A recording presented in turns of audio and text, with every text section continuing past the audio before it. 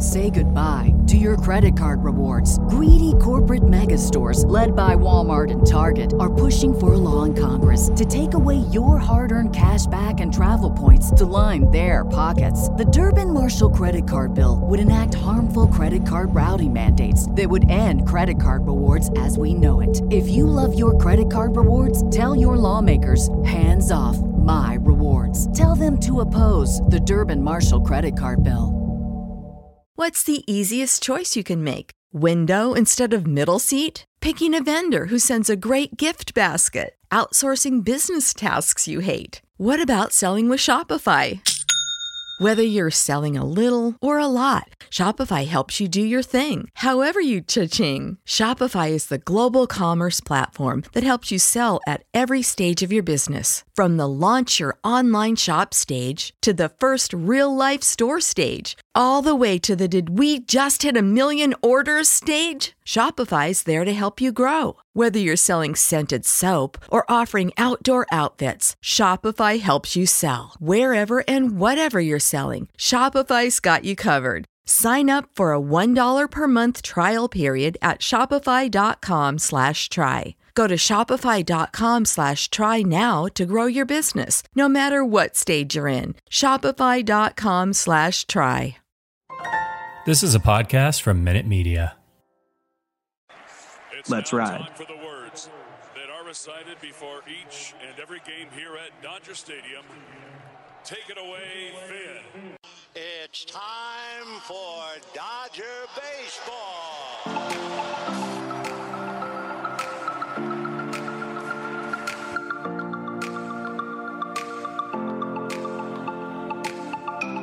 What's going on, everyone? Hope you're doing well out there, and thank you for listening to another episode of the Incline Dodgers podcast. Well, the lockout is still in full form, and we haven't really had any baseball news of any sorts, especially in Dodgers land. So I got nothing for you guys, but I hope my colleagues David or Jake have something they want to start the show off with. So let me pass it over to David Rosenthal. What's going on? Doing good, Kevin. Obviously not a lot to talk about in current MLB, but as you have mentioned online and stuff, I think we're going to do a little deep dive into Ned Colletti's tenure as a Dodger at the helm of the Dodgers. So I'm excited for that. There's some good moves, there's some terrible moves, and a lot of mediocre moves. But I think at the end of this episode, everybody listening is going to be pretty grateful for Andrew Friedman. Oh, I like that. Jake Reiner, what's new with you? I was thinking about all of the different, COVID protocol news storylines we've seen with the Rams and Lakers, and kind of, the majority of their team is kind of out for COVID protocols. And I was just thinking, what if, we were going through a Dodger season like that, where all of our players were going down left and right. Now, granted, we did have a lot of injuries last year, so it kind of was like that. But I just imagine the three of us freaking out every second that a new player went under the COVID-19 protocols and what that would mean. And it's just nuts. So I'm actually grateful that we have no news to discuss on that front. It is still lockout season. So hopefully these guys can get back in a room or on Zoom or whatever and figure this shit out. Over this past week, Walker Buehler got married, so congratulations to the Buehler family. A lot of old faces were in the photos, including David Freese, Kike Hernandez, Jock Peterson, among others, some current teammates as well. I thought David Freese retired too soon. I feel like he had maybe one more year left in him. I would have liked to see that. Yep. He would have been a world champion if he had signed on with the Dodgers just one more year. I think they would have kept him too. Yeah, I think he would have wanted to leave anywhere else. I could definitely see that. So yeah, as advertised, we're going to do a blast from the past. This is a Ned Colletti / Dodgers of the mid to late 2000s to early 2010s, the pre-Andrew Friedman era. So you're going to hear a lot of names that you hadn't thought about in a decade or so, and some weird / brilliant moves that we're going to discuss. So let me set the premise for everyone out here. So 2005 is when I'm going to take you guys back. The Dodgers were coming off an abysmal season. They finished 71-91. That's good for fourth place in the NL West. And back then, the NL West was just complete trash because in order to win that division, the 82-80 Padres were actually the division winner that season, which is a big step back given that the Dodgers the previous year in 2004 won the division with 93 wins. Paul DePodesta made some moves, let Adrian Beltre walk, traded Sean Green. Ultimately, the Dodgers had one of their worst finishes in franchise history. So DePodesta was let go. Jim Tracy was the manager at the helm. He was fired. Gross. If you want to throw any words in there about Jim Tracy real quick, be my guest. Yeah, I mean, I think he was the worst Dodger manager of my entire life. And that's saying something because Don Mattingly was atrocious. But I think Jim Tracy takes the cake as being the absolute worst manager the Dodgers have had in my lifetime. I mean, he would just make the absolute worst moves. He looked like he had no idea what he was doing. At least Don Mattingly gave the appearance of looking like he knew what he was doing. I don't agree, but I'm going to say outwardly, that later. I'm going to say outwardly, that for later. But Jim Tracy, they would pan to him in the dugout, and he looked like with a chicken with his head cut off out there. Like he was out of his league, had no idea what he was doing. Yeah, definitely a string of sleepy managers for the Dodgers. Jim Tracy, Grady Little, Joe Torre, Don Mattingly. It's just very, very sleepy era. Jake's jumping ahead here. But anyways, Ned Colletti, hired on November 16th, 2005, coming over from the San Francisco Giants, hired as the Dodgers general manager. And the very first move that Ned Colletti does as GM of the Dodgers under the Frank McCourt ownership is hire the next Dodgers manager, Grady Little. They signed him to a 2-year deal, and he beat out these candidates: Jim Fergrosi, John McLaren, Manny Acta, and Joel Skinner. Maybe the worst list of candidates I've ever seen on paper. I could not even imagine a world where I don't even know who this guy is, but Joel Skinner as the Dodgers manager, that doesn't sound real. I keep thinking of that Snoop Dogg gif. Who? Yeah. You know, I thought Grady Little was a good hire. He had some success in Boston, obviously. I think it was a good hire. He obviously, I think what was his fatal flaw in Boston was taking out Pedro Martinez or leaving Pedro Martinez. Leaving him in. Too long. Okay, yeah. So that's kind of sealed his fate in Boston. That was actually why he was fired. Yeah. That one move. Yeah, which seems a little rash, but. And then they bring in Terry Francona and win the World Series. Yeah, but I think Grady Little was a good hire. But, getting fired for one move, I mean, if the Dodgers did that, Dave Roberts would have been gone, years ago. 2017 for sure. Well, the other thing for Boston, not that we're a Red Sox podcast, is that there was a lot of pressure in Boston because they were spending a lot of money and they kept coming up short to the Yankees. And, they had their hands tied. Clearly it wasn't working with Little, so they had to do something else. And obviously it worked out. Do you guys think that was the best era of Red Sox Yankees, the rivalry of the Red Sox Yankees? That had to have been. Yeah. In our lifetime, yeah, for sure. They had the whole comeback from 3-0, the whole Johnny Damon, flip-flop era. I think that was the best era. Yeah, and that 2003, the Aaron Boone home run, yeah, that was great. I mean, anyway. And also you have, that later on was the, was that during the Pedro throwing Don Zimmer to the ground? Yeah, that was tight. Yeah. I feel like you'd never see that in today's game. Oh, no. I feel like that could never happen, and that makes me sad. So one day later, Colletti is just getting at it. He's working hard. He signs Rafael Furcal, the shortstop, to a 3-year contract. I love that move. Resigns Olmedo Signs. Hell yeah. The tomato. Hype that up. A few days later, on December 13th, trades for Andre Ethier, who was a nobody at the time, just a prospect. Trades Milton Bradley and Antonio Perez. Yep. That turns out to be a brilliant move. A day after the Ethier trade, signs Bill Mueller, the third baseman, and catcher Sandy Alomar Jr. A few days later, he signs Nomar Garciaparra to a 1-year contract. The day after that, signs Kenny Lofton to the outfield. 2 days later, signs Brett Tomko as a starting pitcher. Oof. And then Hot Stove is pretty dead quiet for a couple months. but near the end of the offseason signs Takashi Saito to a minor league deal. And so that's going to be your 2006 offseason for the Dodgers. Keep in mind they had added Jeff Kent, JD Drew, and Derek Lowe. Those were some key moves before Ned Colletti had gotten there. And they draft Clayton Kershaw after an abysmal season. So that's their first round pick. They take Clayton Kershaw pretty high in the draft at 7th overall, which was obviously a franchise altering move for this organization. And we still talk about Kershaw to this day. And that's your 2006 team under Grady Little. I think they end up being a wild card team. They lose to the New York Mets in the NLDS. I give Ned Colletti a lot of slack and a lot of credit for what he was able to do under Frank McCourt. And the moves that he made, he was cash strapped pretty much the entire time he was the GM. And some of the moves that he made were, some were questionable, but Kevin just listed off all of those moves that he made in that offseason. And the only one I really disagreed with was Brett Tomko, and he ended up being awful.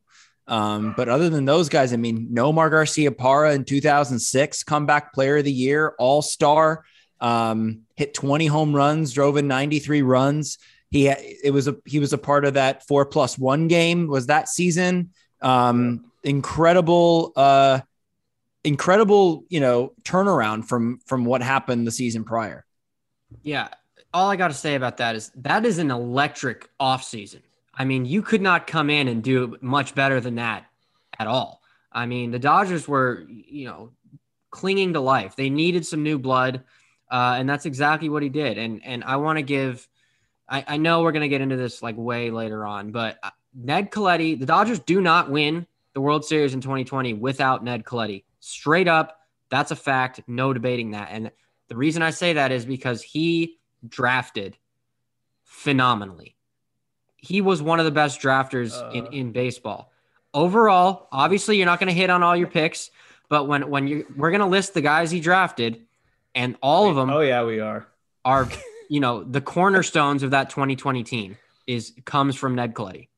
A lot of it, yes, but also Olmedo signs. Yeah, hype that wow. up. Tomato, re-sign the Tomato. For those guys that don't know, Olmedo signs was that dude off the bench. I don't think since Dave Hansen, the Dodgers, that I think he was even better than Dave Hansen. I don't know, but Olmedo signs was that guy. And it felt like every time in a clutch spot off the bench, the Tomato was coming through. That's the thing. I didn't even go into the deadline of what he did in 2006. The thing about Olmedo signs is he kind of sucked, but like at a pinch hit roll, he would always come in the clutch. So it's like basically Bartolo Colon in an offensive form who would hit clutch home runs. But when he wasn't doing that, he was garbage. What happened at the deadline? So this is what he did around the month of July. Traded for backup catcher Toby Hall and Mark Hendrickson for Diono Navarro. That move didn't really pan out. Traded Odalis Perez, who was really washed at this point, for Elmer DeSenz. Not really a big impact move either. Acquired Wilson Betemit for Willie Ibar. Ibar was supposed to be an up-and-coming player. Sneaky good move, though. Had some personal issues. Betemit panned out for that season, but what we'll find out the next year is he's actually trash. I will say that that Paul DePodesta move of not getting Adrian Beltre back set off a just horrendous line of terrible Dodgers third basemen. Wilson Betemit actually was pretty decent, but man, they couldn't make anything stick over there at third. Not until Justin Turner. Yeah. Also acquired on deadline day, Greg Maddux for Cesar Asturias, who's bad. R.I.P. And then another bad move for the late Julio Lugo, and they did an exchange for Joel Guzman, who was supposed to be one of the Dodgers' top prospects, and was actually really bad. Wait, Cesar Asturias isn't dead, right? No. I was just saying. Okay. Just wanted to make sure. He's alive and well. Okay. And he has, I think he has some sort of like baseball academy with Meiser. Awesome. Yeah. Happy to hear that. So you guys brought up some good points. Like Ned Colletti was working with almost nothing. Their farm system was pretty bad. Like they had some guys way down below like Matt Kemp, but he was nowhere near ready at this point in time. And then 2005 it was a wasteland because we didn't get anything good out of that season. Like there weren't even any up and coming rookies where it's like, okay, at least they got that experience under their belt. Like we had nothing to look forward to because there was just no like ready talent and going from 05 to 06. So this was almost starting from scratch. Like I mentioned, they had Kent and JD Drew, but that was about it. And Derek Lowe and Brad Penny, but that's pretty much the core of that team. Everyone else was awful. Like also Oscar Robles. Wasn't that the first year of Russell Martin? So that was an exciting time. I remember when he burst on the scene, it was so cool because when we traded away Paul LaDuca, that I was crushed. And then Russell Martin came up and he became the Dodgers catcher for a long time. And it was an incredible rookie campaign, if I remember correctly. Yeah. So the second year now under Ned Colletti's tenure, it's not going to be a good off season for him. And I'll tell you why. First move he makes is he signs Juan Pierre to a 5-year deal. Bad contract, contrary to what Jake believes. I liked Juan Pierre. I think that was a bad contract for the production that he provided, but I did not dislike that move. I liked Juan Pierre. Having him and Furcal at the top of the lineup was electric. Yep, agreed. Next up, gives a 3-year contract to Jason Schmidt. Woof. Ooh, that's probably his worst free agent contract. 100%. It's got to be. It's second worst. I'll get to that in just a moment, actually. Luis Gonzalez signs him to a 1-year deal. That did not pan out.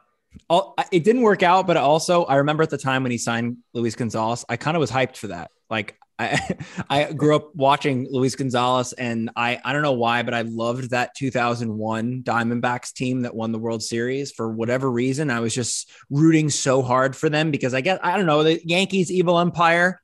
So I was really excited when we got Gonzalez. You're just a Kurt Schilling fan, huh, Jake? Huge. Yeah. He can do nothing wrong in my eyes. And so, here's the Dodger season, 2007.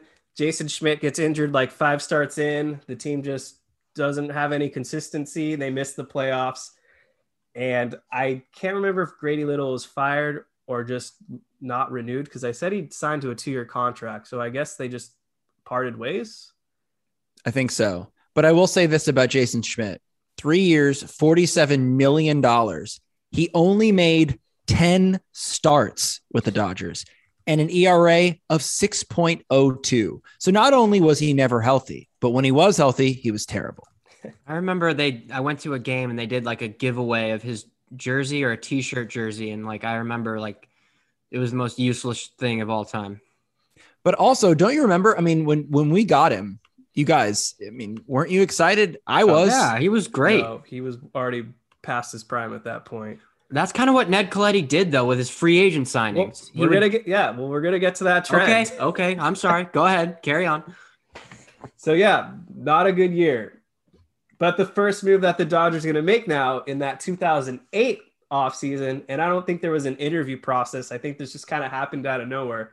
They announced that Joe Torre is now the manager of the Los Angeles Dodgers. I was pumped for that. I was very pumped too. I remember the billboard. I think it said, "Welcome, Joe." Yep. I remember that too. I was like, we got the guy from the Yankees. He was just so old at that point. It was just, oh my God, his walk to the mound took 30 minutes. He's a robot. I know. And then now you got Tony La Russa who's managing at 110 years old. But he's still running out there. Yeah, he is. He's running. So the first move that they make now under the Joe Torre regime is they give Andrew Jones a 2-year, $36 million deal. And that, in my opinion, is the worst contract that Ned Colletti is going to hand out. Because not only was Andrew Jones bad at this point, he was coming off a season where I think he hit 220. He's going to show up to Dodgers camp like 50 pounds overweight. I'll say this about Andrew Jones. He played 75 games. Jason Schmidt only made 10 starts. Well, I mean that's almost comparable. Maybe, but to me, Jason Schmidt was the worst one. I agree.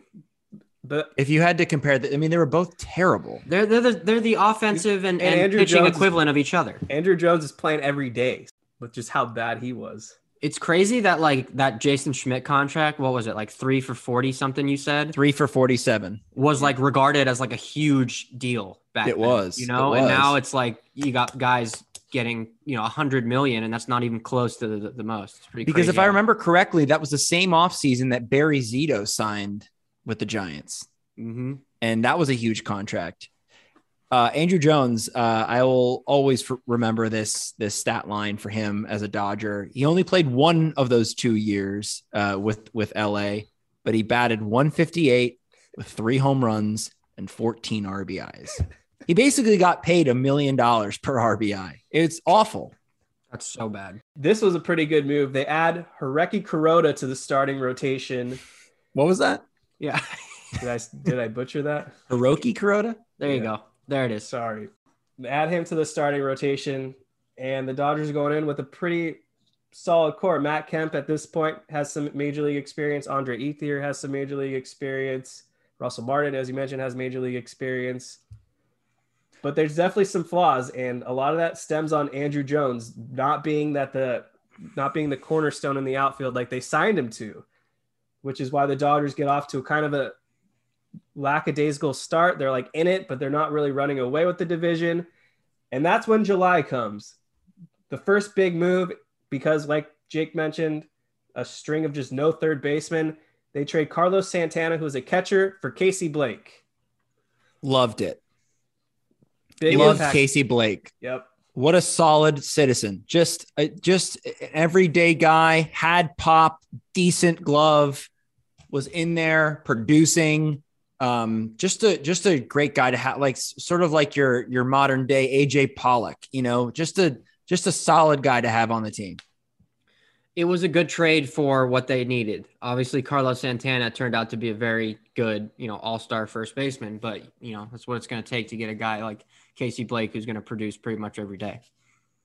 Very underrated defender as well. And then the big move happens. Who could have saw it coming entering the season? But one of the biggest blockbuster ever to occur in Dodgers history. All it took was Andy LaRoche and some other random dude, but they get Manny Ramirez from the Boston Red Sox.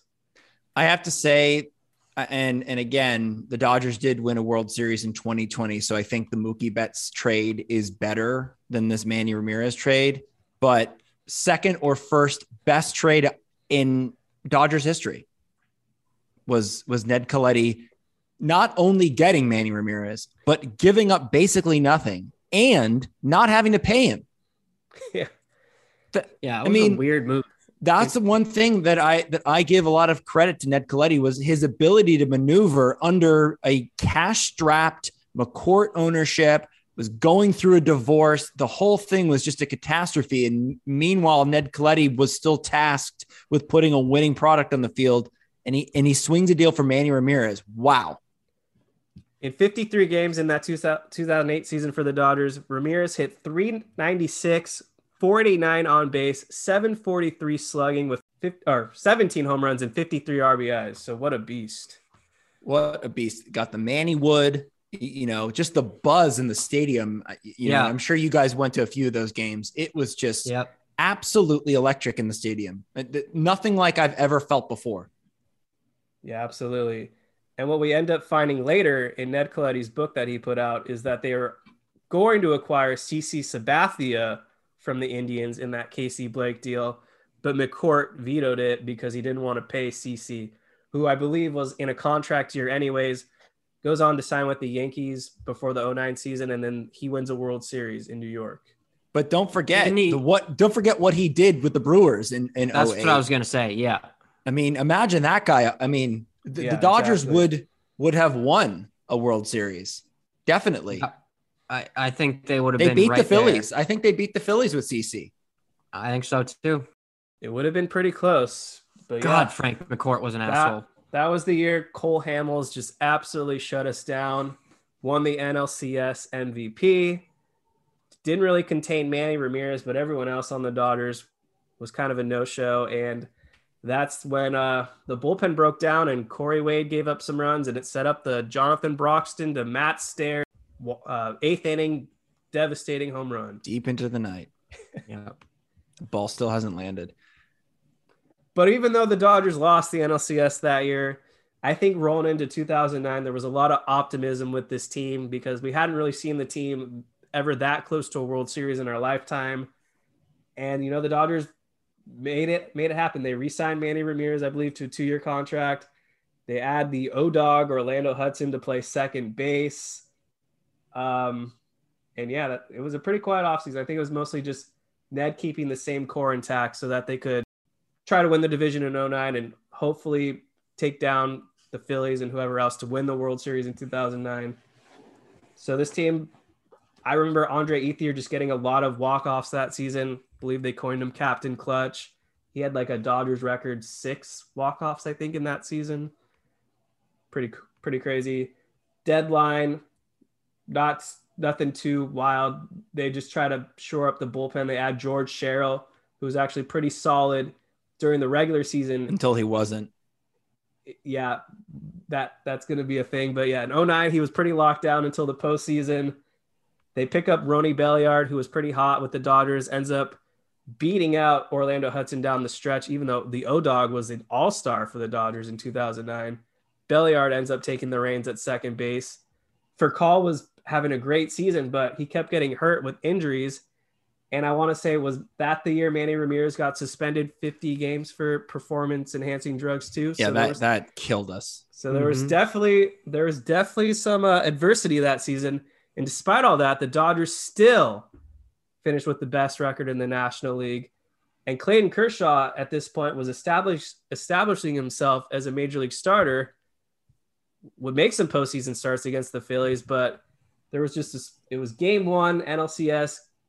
They were at Dodger Stadium and Kershaw was pitching with lights out till the 5th inning.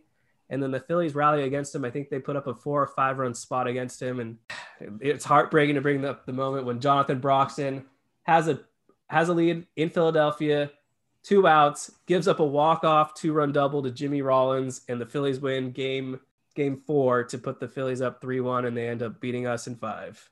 Brutal. Just brutal. Jonathan Broxton. You talk about the string of Dodgers lockdown relievers, starting with Eric Gagne. You go to Takashi Saito, and Jonathan Broxton was that guy a little bit, not completely at the level of Saito or Gagne, but Broxton just couldn't do it, just couldn't get it done, and that just killed us. Yeah, I try not to talk about that era too much. The Phillies playoffs, I just can't do it. It sucks because those teams were really good teams. Yeah. And they were World Series caliber teams. And I think, it just sucks because, like, you think about what could have happened if Manny Ramirez doesn't get popped for performance enhancing drugs. What happens? Because I remember when he got suspended for 50 games, then he came back and it just wasn't the same kind of spark that he had when he first came over.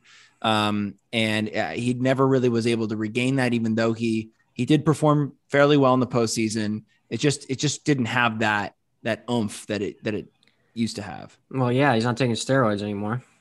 Yeah. I also just remember in 2009, Chad Billingsley got off to like a world-class start in the first half. I know he was an all-star. I can't remember if he started the all-star game or not, but then he had just an awful second half, and it carried over into the playoffs, and he just was not reliable anymore. But that first half of Billingsley was a really good season. I loved him. I know you guys like Chad Billingsley. He fucking drove me crazy. I think he doesn't get enough respect for being so consistent and, basically one of the only good pitchers we had in that whole era, obviously with a couple exceptions like Kershaw and Penny and a couple other guys. But Billingsley, I loved Chad Billingsley. Loved? I was in love with him. How? He was just great. He was just Chad solid. Billingsley is a guy that that I could see Kevin loving, but it would drive you crazy just knowing what I know about you. So this is a very much. No. He would go out there and he's going to pitch 6 innings or 7 innings, no matter what. He was a horse, no babying from him. He could just go out there and pitch. And I liked him. Yeah. His first half in a 09. He'd throw like 100 pitches by the 5th inning. It was brutal. Didn't matter. Then he'll throw 120 and get through 6 innings. No problem. Brutal. 09, first half 9-4 with a 3.38 ERA. Second half 3-7 with a 5.20 ERA, a WHIP of almost 1.5. So it got bad, and he never really recovered from there. But anyways, moving on. Heartbreaking, lose back-to-back.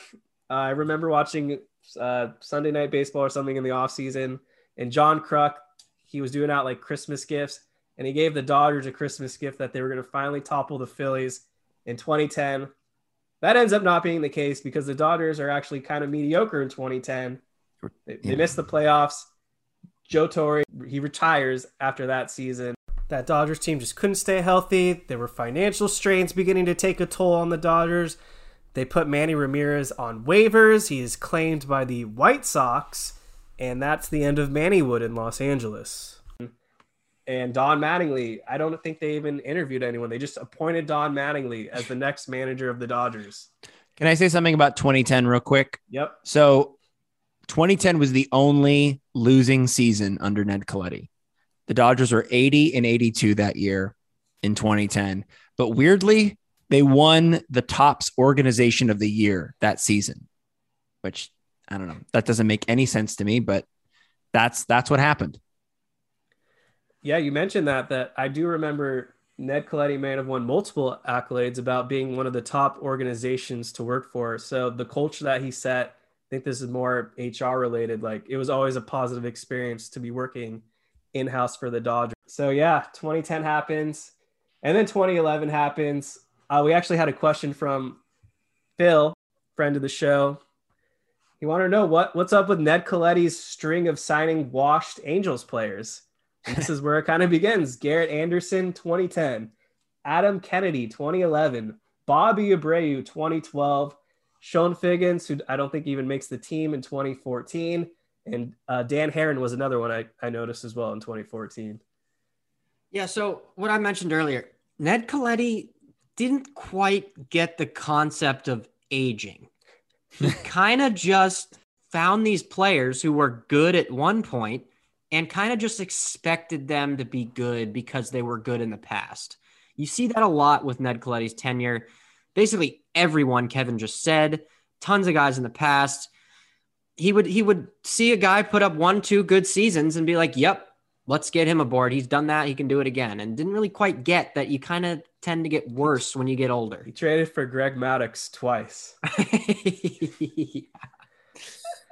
Here's the thing, though. I feel like that was sort of like the old thinking of general managers back in that era where you saw guys in their early to mid 30s getting big long-term contracts, or at least, longer than they should have gotten. And then the conversation sort of shifted with, Billy Beane and Andrew Friedman and the guys that were working for organizations that had way less money than the Dodgers and trying to find guys off the scrap heap, but also not giving out huge fat contracts to guys that were on the wrong side of 30, wrong side of, 35 and that sort of thing. So Ned Colletti was kind of like that last era of where you saw guys that like Jason Schmidt, who had decent years leading up to his big, 3-year, $47 million deal. And of course, it's not because of his, it's not all because of his age why that contract didn't work out. He had a bunch of injury things that I feel like Ned Colletti should have known about, given the fact that he worked for the Giants for all those years. But yeah, it's sort of the last kind of like of that era of baseball, to where now it's all focused on age and not giving out long-term contracts to guys that just can't hack it anymore. Yep. Very well said. So this is the part of the Chronicles where I'm coining it the Dark Ages, because this is where things start to just go to shit. The divorce stuff with Frank McCourt is now public. Obviously, the payroll starts to take a toll. They're cutting expenses. The Giants fan gets beat up in the parking lot. That's a bad look on all Dodgers fans. And David said that Colletti was good at drafting, but I'm about to read these names off in order of why maybe Ned Colletti shouldn't get as much credit as he deserves. Oh, no. I'm going to rebut this no matter who you say. All right, here we go. In 2007, 20th overall, he drafts a pitcher, Chris Withrow. 2008, 15th overall, he drafts a pitcher, Ethan Martin. Now, he's going to get a couple good gems in that little string. He gets Nathan Eovaldi and D. Gordon. Those guys work out. But Eovaldi's not going to last long. We'll get to that later. There's a big move that comes down the line. 2009, they don't have a first-round pick, but they do have a compensatory pick. 36th overall, they draft a pitcher, Aaron Miller. I've never even heard of him. 2010, 28th overall, they draft Zach Lee, another catastrophic bust. Was it though? Because what did he turn into? Andrew Friedman is going to be the reason it works out for us, not Ned Colletti. Well, who drafted him? But this draft does have some redemption because in the 11th round, they draft this guy named Jock Peterson. And in the 20th round, they draft Jarrell Cotton, who becomes a trade chip at least. No one else is worth mentioning, though, in that draft class. 2011, they draft another pitcher. They draft Chris Reed, and that was 16th overall. 2 picks later, Sonny Gray is drafted. Imagine if they had gone with Sonny Gray over Chris Reed. 2012, they finally decide to not take a pitcher. And you want to know who they draft? A shortstop, Corey Seager. There you go. They finally hit 5 years later. But yes, the Dodgers are bad at this point, so they were able to go up a little higher in the draft. Well, what you missed Kershaw. Yeah, I mean, I know we talked about that. I mentioned Kershaw earlier. The first draft Ned Colletti was a part of, his literal first pick, is arguably the best Dodger in Dodgers history. Clayton Kershaw. I mentioned that, though. And I don't know if that was really Colletti. That might have been Logan White. Well, who's supervising it? It's under Ned Colletti. So, I mean, you could say the same for Andrew Friedman. Was it Andrew Friedman or was it the guys below him? Friedman gets all the credit. Colletti's going to get all the credit too. Well, just because you draft one superstar, I don't think that makes up for all these scrubs that you're going to draft. Well, you just mentioned Corey Seager, Jock Peterson, D. Gordon. There's also 2 guys you haven't mentioned yet. I'm going to get there. Okay, cool. We have like a 30% success rate. I don't know if that's anything to write home about just yet. But anyways, in that same draft class with Corey Seager, the second round, they draft Paco Rodriguez, ends up being a solid lefty reliever. In the 5th round, they draft Ross Stripling. So there you go. That's something to work with. But back to 2013, they draft another pitcher. This one does not work out as well, Chris Anderson. But at least in the 4th round, they hit a big one. Cody Bellinger. There you go. There's another one. That's about it for that draft class. In 2014, they go back to another pitcher in the 1st round, Grant Holmes. Who could they have had about 2 or 3 picks later? Third baseman named Matt Chapman. Wow. But at least in the 2nd round, they do hit on someone good, Alex Verdugo. But I will say, while he's not hitting in the draft, Ned Colletti might be an expert in international scouting because during sometime in 2012, he takes a trip to Mexico. He doesn't find one player. He finds 2 players. And those guys end up being Yasiel Puig and Julio Urias. Puig was already kind of a name at this point, but Urias, Colletti had Fernando Valenzuela and I believe someone else draw this to his attention. Mike Brito. They sign a 15-year-old pitcher, Julio Urias. That's all Mike Brito right there. I got to say, I've been listening to you pretty intently, Kevin, and Ned Colletti seems elite to me at not only drafting players, but finding guys on the international market. I mean, those are some heavy hitter names. And what David mentioned before, those guys were all over that 2020 roster. They literally won them the World Series. Seager, Urias, Kershaw, Bellinger. Did Friedman draft Walker Buehler? Yep, that was like his first pick. I want to get back into this. I'm going to agree that Ned Colletti, some of his draft moves have a big impact on what the Dodgers' eventual World Series foundation end up being. But tell me, from 2010 or even 2008 to 2013, besides Yasiel Puig, give me one impact rookie that the Dodgers really had in that span. Well, I mean, it takes a while to build a foundation. It's not everybody can draft phenomenally. Not everyone can come out have success that Andrew Friedman did. Well, that's why I have a problem with elite, because Andrew Friedman to me is elite at drafting. Walker Buehler, Dustin May, Tony Gonsolin. It goes down the pipe. Gonsolin, man. I mean, look at Colletti's top guys. I mean, Colletti's top guys outdo Friedman's pound for pound easily. No debate. I'm with you on that. Walker Buehler is a better postseason pitcher than anyone Colletti's ever drafted. I mean, Walker Buehler is a better postseason pitcher than pretty much anyone on the planet. They got him late. Kershaw, at least, that's. I know obviously he wasn't first overall, but at least he was still in the top 10. So there was pedigree there. To get Bellinger, fourth round, third round, whatever it was. I mean, that's an MVP. That's an NLCS MVP. That's a postseason hero. I mean, so he hits his stride later in his tenure. Maybe they changed the scouting guys, because something does turn around near the end. But unfortunately for Ned Colletti, he's not going to get to see these guys make it to the big leagues under his tenure, because he's gone by then. So yes, I will agree, near the end, Colletti really does step it up. But in that first half, all those guys from Chris Withrow down to Zach Lee, it was pretty bad. And the Dodgers are going to feel the effects of that, because other than if I'm the Anaheim Angels, I'm sitting there. I'd take Ned Colletti any day of the week to fix my team. Well, I'm not saying Colletti is a bad GM. That is not. No, I'm just saying that I just feel like it's being undersold, or at least maybe a little too nitpicky in his drafting, given all the players we just mentioned. Okay, well, ultimately we don't get a World Series under the Ned Colletti tenure, so he wasn't perfect, and he was good, but he was not ultimately what we were looking for. And that's when we get into 2011, because there was really nothing that you can take away with this season other than Clayton Kershaw wins a Cy Young Award and Matt Kemp should have won MVP. That's how I sum up that year. That's pretty good. Yep.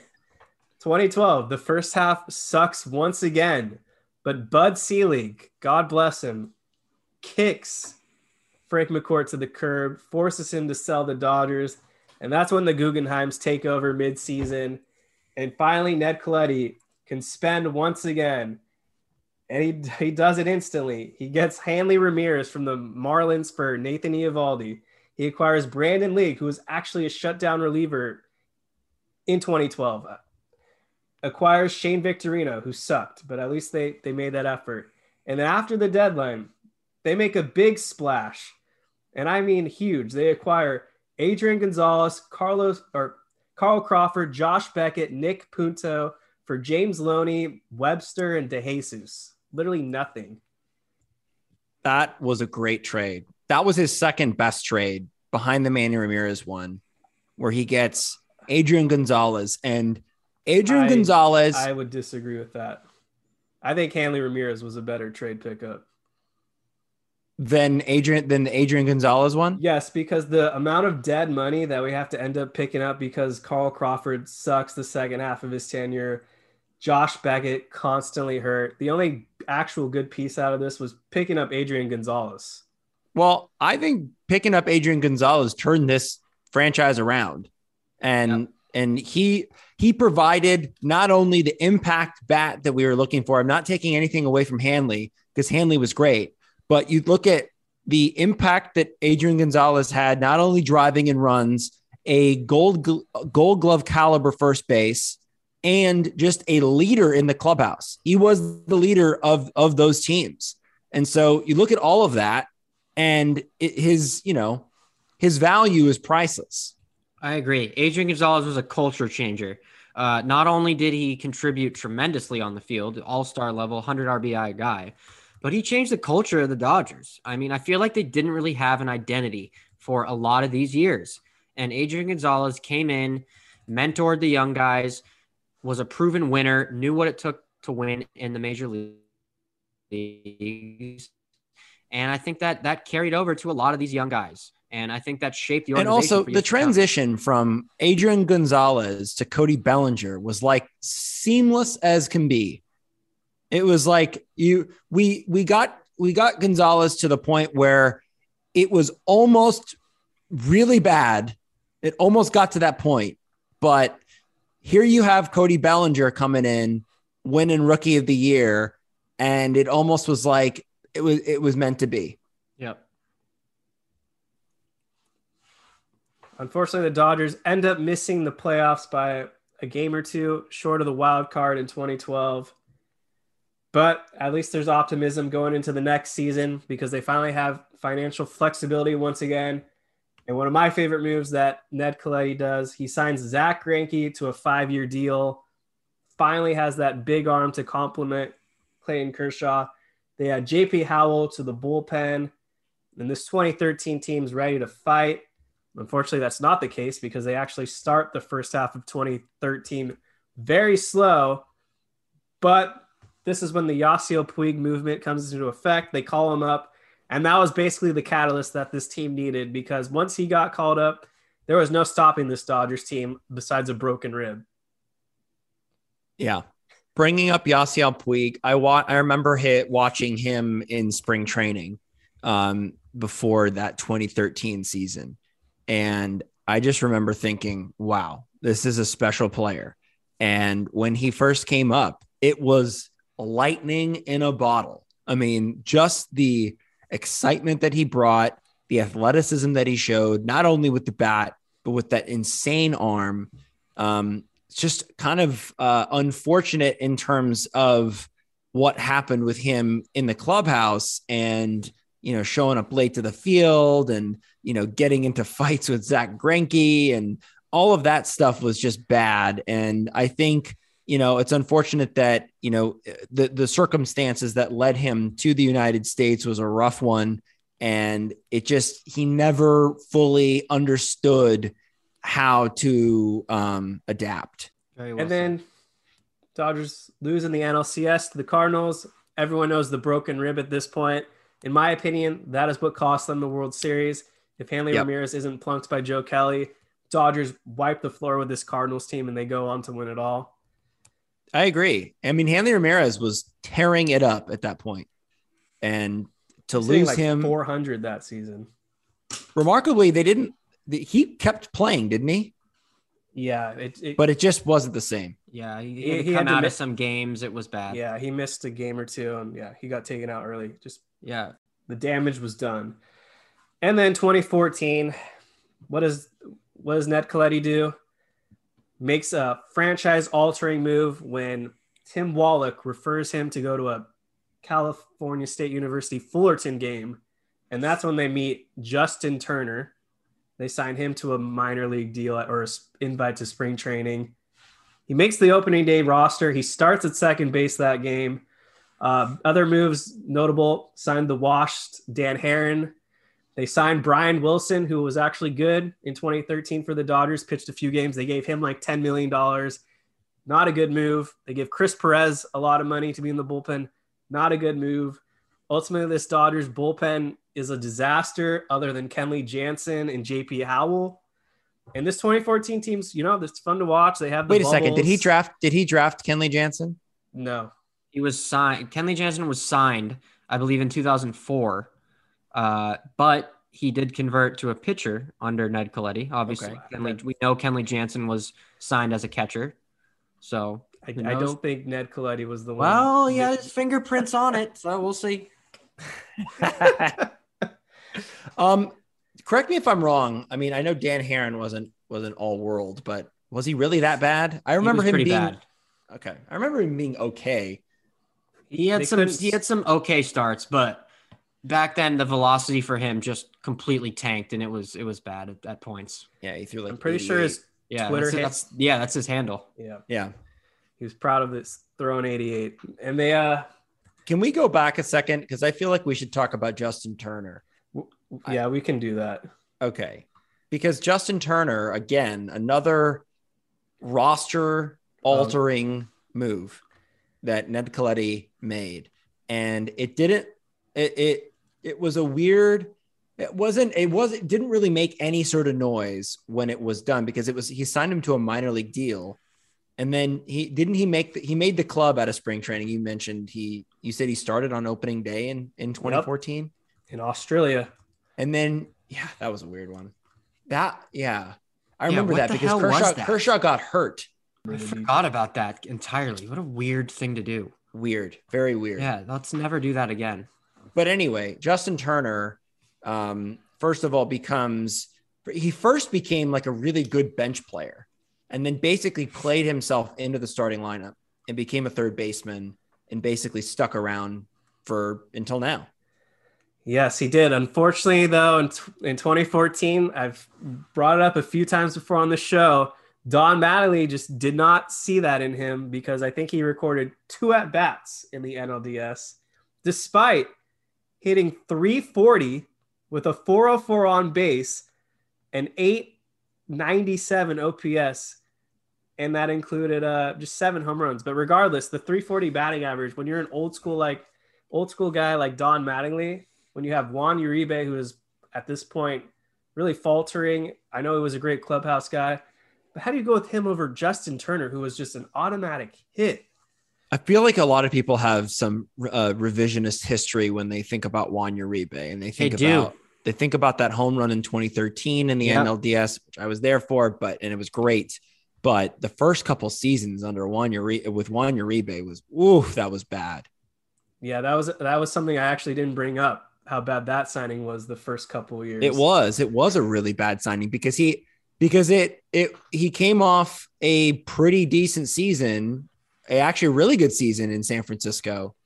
And then they signed him and it just was really, and it took him, it was only until 2013 did it really, pay off in any sense. Yeah, there were some other moves, there's just so many. It's like a decade's worth. I can't bring them all, but I remember he acquired Ted Lilly. That was kind of a bust. God, he acquired so many formerly good players who weren't good when we got him. It's insane. Yeah, Ned Colletti didn't really have a good grasp on the bullpen. I glossed over the Bobby Abreu acquisition, who was like a home run derby king and then came to the Dodgers and was just dreadful. Crazy. Yeah. It's like these players would come to the Dodgers to die in a retirement home. But yes, let's get into what really did Ned Colletti in. The bullpen, Jake just said it. This team's bullpen in 2014, the roster in terms of starting pitching and offense was there. But when you get to the 7th inning and on, that bridge to Kenley Jansen was just a death trap because almost any guy you threw out there was going to blow the game. Kershaw had to go 7, 8 innings, sometimes 9 innings, because the bullpen was just that dreadful. And that forced Don Mattingly to really overwork him. And that's what caught up to Clayton Kershaw in the postseason, in my opinion. There was just too many innings on him. He ran out of gas. They were throwing him on 3 days rest at times. And at this point, the damage was done. Colletti, what a lot of people say, what really was his downfall is he did not pursue any game-changing relievers during the deadline, and they kind of just crossed their hearts and hoped to die with what they had, and it really just imploded against the Cardinals. Yeah, I mean, it's just unfortunate that even though the Dodgers didn't have the best bullpen or even that great of a bullpen, so I sort of, you can cut Don Mattingly a little slack there for wanting to stick with Kershaw, but I still fault him majorly. I don't care how bad the bullpen is. You got to recognize when your guy just doesn't have it and get him out of there because there are too many times. I'd rather die with a fresh reliever on the mound than die with someone that just clearly does not have it and is getting hit hard. Yeah, I'll never forgive Don Mattingly for sending Kershaw out there to die time and time again. I mean, if there was a jail for baseball managers incompetence, Don Mattingly would be serving a life sentence. I mean, it was bad. The narrative still follows Kershaw. Ignorant fans will always bring it up. And like Jake said, no matter how bad the bullpen has been, you still employ those guys and they still have to do a job. And if you're going to keep them on the roster, you got to use them. Yeah, I mean, absolutely in game 1. And they did pull Kershaw a batter or two too late, and then Pedro Baez served up like a 3-run cookie to Matt Holliday, which almost put the game out of reach. I know Agon kind of fought back, but we were just 1 run shy. But the Matt Adams home run, that one, I don't think you can fault Don Mattingly whatsoever. Kershaw was dealing up into that point. Yeah. And that's on Kershaw.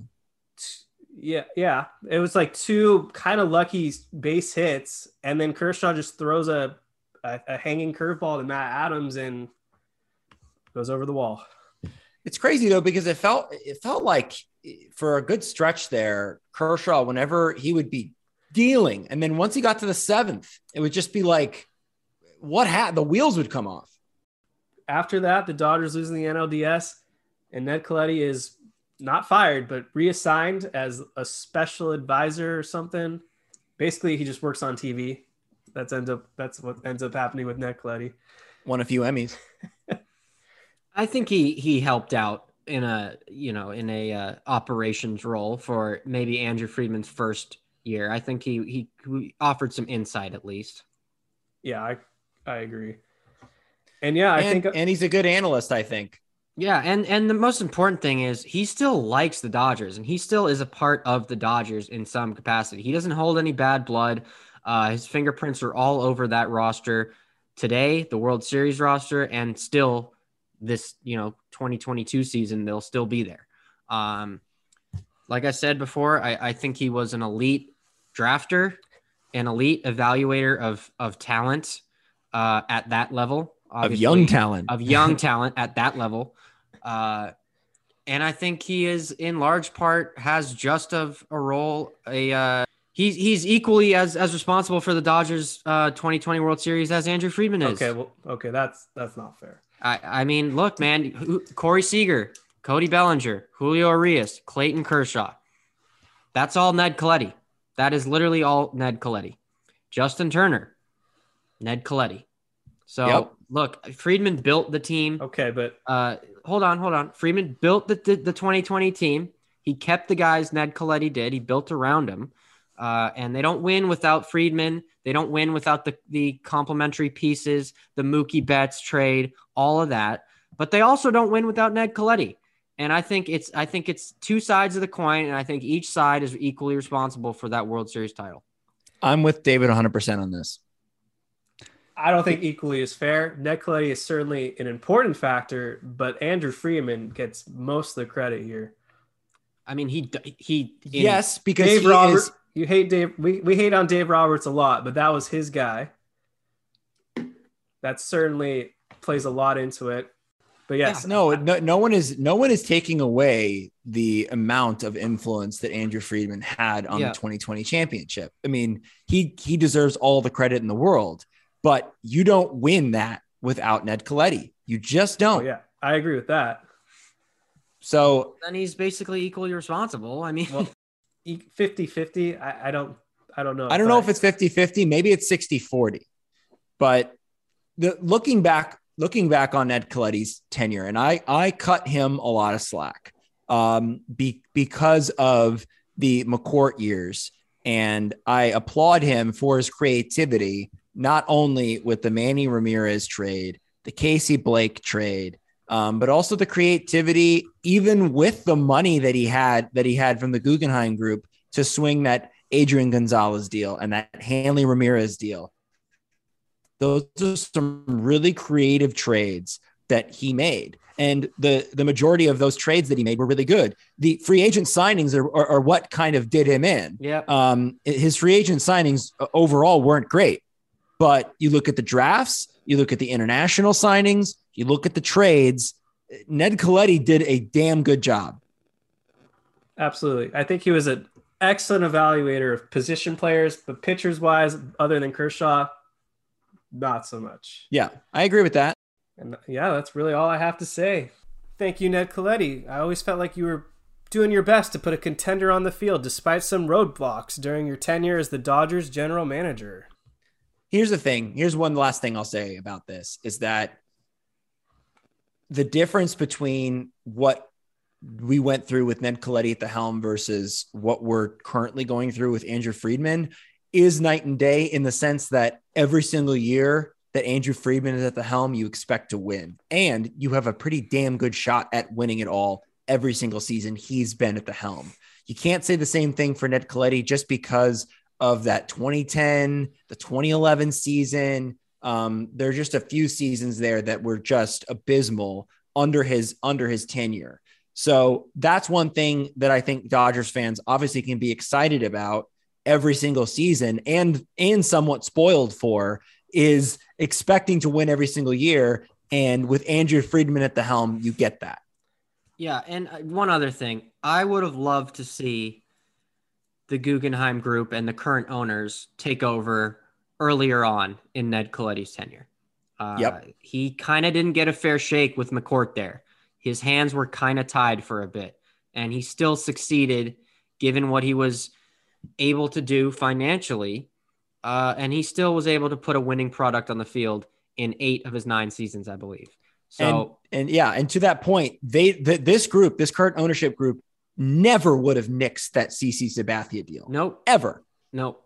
And who knows who else they could have signed. Cliff Lee. He didn't quite get a fair shake for most of his tenure. But like I said, I think he deserves way more credit than he gets for the 2020 World Series. And basically, this core group of Dodgers who is started to break up with Corey Seager's departure. But look, I mean, that's the core. He built the core of this Dodgers team this past 5-10 years. I honestly think hiring Don Mattingly is what killed him. If he didn't hire Don Mattingly, a lot could have gone right for Ned Colletti. Yep. It's probably his biggest mistake. But one coaching hire that I didn't bring up, which I need to address right now, wasn't Joe Torre that was his best hiring. It was Rick Honeycutt. Yep. Who was with there from literally the start, 2006 to 2019, I want to say was his last year. Yep, it was his last year. And he was probably the biggest influence of how Clayton Kershaw became the pitcher that he became. Loved Rick Honeycutt. Yeah, I was happy he was there. Job. I was happy he was there to witness the 2020 World Series in person. It almost felt like Ned Colletti had to hire Don Mattingly just based on what happened in New York after Joe Torre left with the Yankees, because that was sort of assumed that Don Mattingly would move up and take over. And they decide to go, they went with Joe Girardi, didn't they? Yep. So it was sort of like, okay, so now Joe Torre's in LA. He brings Mattingly over to be the hitting coach and then the bench coach. Or maybe he wasn't the bench coach, but I know he was the hitting coach. And then it sort of was like, okay, so it didn't happen in New York. Now it has to happen in LA. So I don't know the inner workings of what went on, but that sort of feels like it factored into Don Mattingly taking over. You want to do out of left fields real quick? Yeah, we wanted to give you 2 minutes, right, David? Yeah. So, all right, for everybody listening, I don't know if you saw this yesterday on Twitter, but the real FRG dude, the Clint of Dodgers Nation, who I don't care about Dodgers Nation. I don't really pay attention to them. I don't have anything truly against them. My qualm is with this asshole. So he posted a thing on his podcast. Basically, he called us, the Incline, cucks, and tried to make a joke like, oh, what are the Incline kids up to? Oh, I mean, Decline kids. Okay, so first of all, that is one of the most unfunny things I've ever heard in my entire life. You suck at humor. You are not funny, and you're just bad. Secondly, why do you think you're like something special? I mean, once again, I don't know how many times I got to reiterate this. You aren't special. You are just another dude talking about baseball. The three of us do this for fun. We like to talk about the Dodgers, and you continuously try to make you seem like you're something special. And frankly, Clint, you're not. You are just some lardo, bum, talentless nobody. You are a nobody, and you think you're special. So basically all I have to say is anytime you want to talk to me about anything one-on-one, let's do it. I'll donate some kind of money to a charity of your choice. We'll go one-on-one about any topic you want on Zoom anytime you want. Come find me. I'm happy to debate you on anything. I don't like you. I think you suck. You're not funny, and you're trash. Thank you very much. And if you didn't know about any of that, I'm sorry you had to listen to that 2 minutes. But this guy's been a thorn in our side for no apparent reason for the last couple years. I guess he just doesn't like that we also have a Dodgers podcast and talk to Dodgers players, which he doesn't seem to have the ability to do besides one. So yeah, thanks for listening to my little spiel. I said the things that my 2 co-hosts are too nice to say. I could have been a lot meaner, but this is kind of a family show, I guess. So I'll keep it at that. The only thing I'll add is that what's weird is that the 3 of us never bring them up on our podcast ever. And so it was kind of surprising that they decided to take an unnecessary jab at us for literally no reason. Nope.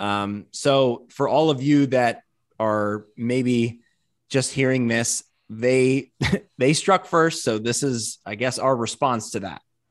Yeah, and also he asked, where are they, when he's blocked me and Kevin. So could you have a more cowardly move than that to talk crap on your podcast, ask where they are as if you didn't block us? If you're going to do it, say it with your chest. Rent free. My out of left field. It's been like a year now, I feel like, since I've done one of these. Got to do more of these. So I didn't know this was a movie. Obviously, there's the Kurt Warner movie coming out.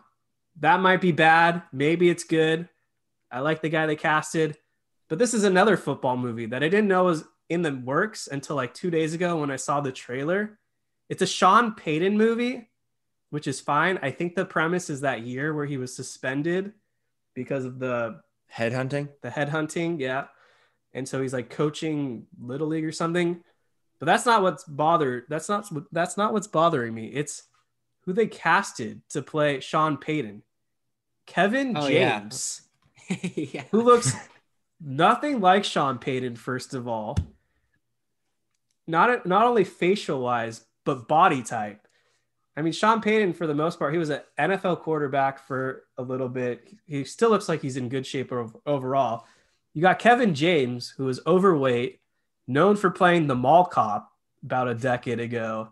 Well, hey, let's put some respect on King of Queens. That was a funny show. This has nothing to do with the acting. Okay. But when you have a biopic, you usually have someone that looks like you. And oftentimes it's in real life, they're kind of ugly. And so they cast someone that looks kind of good looking to portray you. To me, this is the reverse effects. Sean Payton is getting downgraded in looks by having Kevin James play him. And I know that I think Adam Sandler's production company is behind this. So there's obviously some bias. I don't know if they consulted with Payton who to play him. But if I'm Sean Payton right now, I got to be furious because 1, I don't want a comic to play me, a comedian to play me. And 2, no, not him. I'm just confused about why they're making this movie to begin with. Why is this a movie? Who wants to see that movie? Does anybody want to see that movie? There's so many other better stories that they could do. Yeah, I mean, what the hell is that? I actually think they kind of look similar, but Jake, do you got one? I don't really have one off the top of my head now, but I appreciate what you guys brought to the table. And if we're going to bring this segment back, which I think we should on a regular basis, I'm definitely down for it. Okay. I think I'll just keep what I said as my out of left field, even though I have a really good one, but I'll save that for next week. Okay. All right. I think on that note, it's a good time to sign off. Thank you guys so much for listening to another episode of the Incline Dodgers. Help us out by subscribing wherever you get your podcast. Give us a follow on Twitter. Our Twitter handles are in the description below, and follow the podcast on Twitter as well at the Incline Pod. With that, you'll hear from us next week. We'll cover Hall of Fame talk and some other various random subjects. But on that note, everyone have a good weekend. We're signing off. Go Dodgers. Say goodbye to your credit card rewards. Greedy corporate mega stores, led by Walmart and Target, are pushing for a law in Congress to take away your hard-earned cash back and travel points to line their pockets. The Durbin-Marshall credit card bill would enact harmful credit card routing mandates that would end credit card rewards as we know it. If you love your credit card rewards, tell your lawmakers, hands off my rewards. Tell them to oppose the Durbin-Marshall credit card bill. When you need mealtime inspiration, it's worth shopping Kroger, where you'll find over 30,000 mouth-watering choices that excite your inner foodie. And no matter what tasty choice you make, you'll enjoy our everyday low prices, plus extra ways to save, like digital coupons worth over $600 each week. You can also save up to $1 off per gallon at the pump with fuel points. More savings and more inspiring flavors make shopping Kroger worth it every time. Kroger, fresh for everyone. Fuel restrictions apply.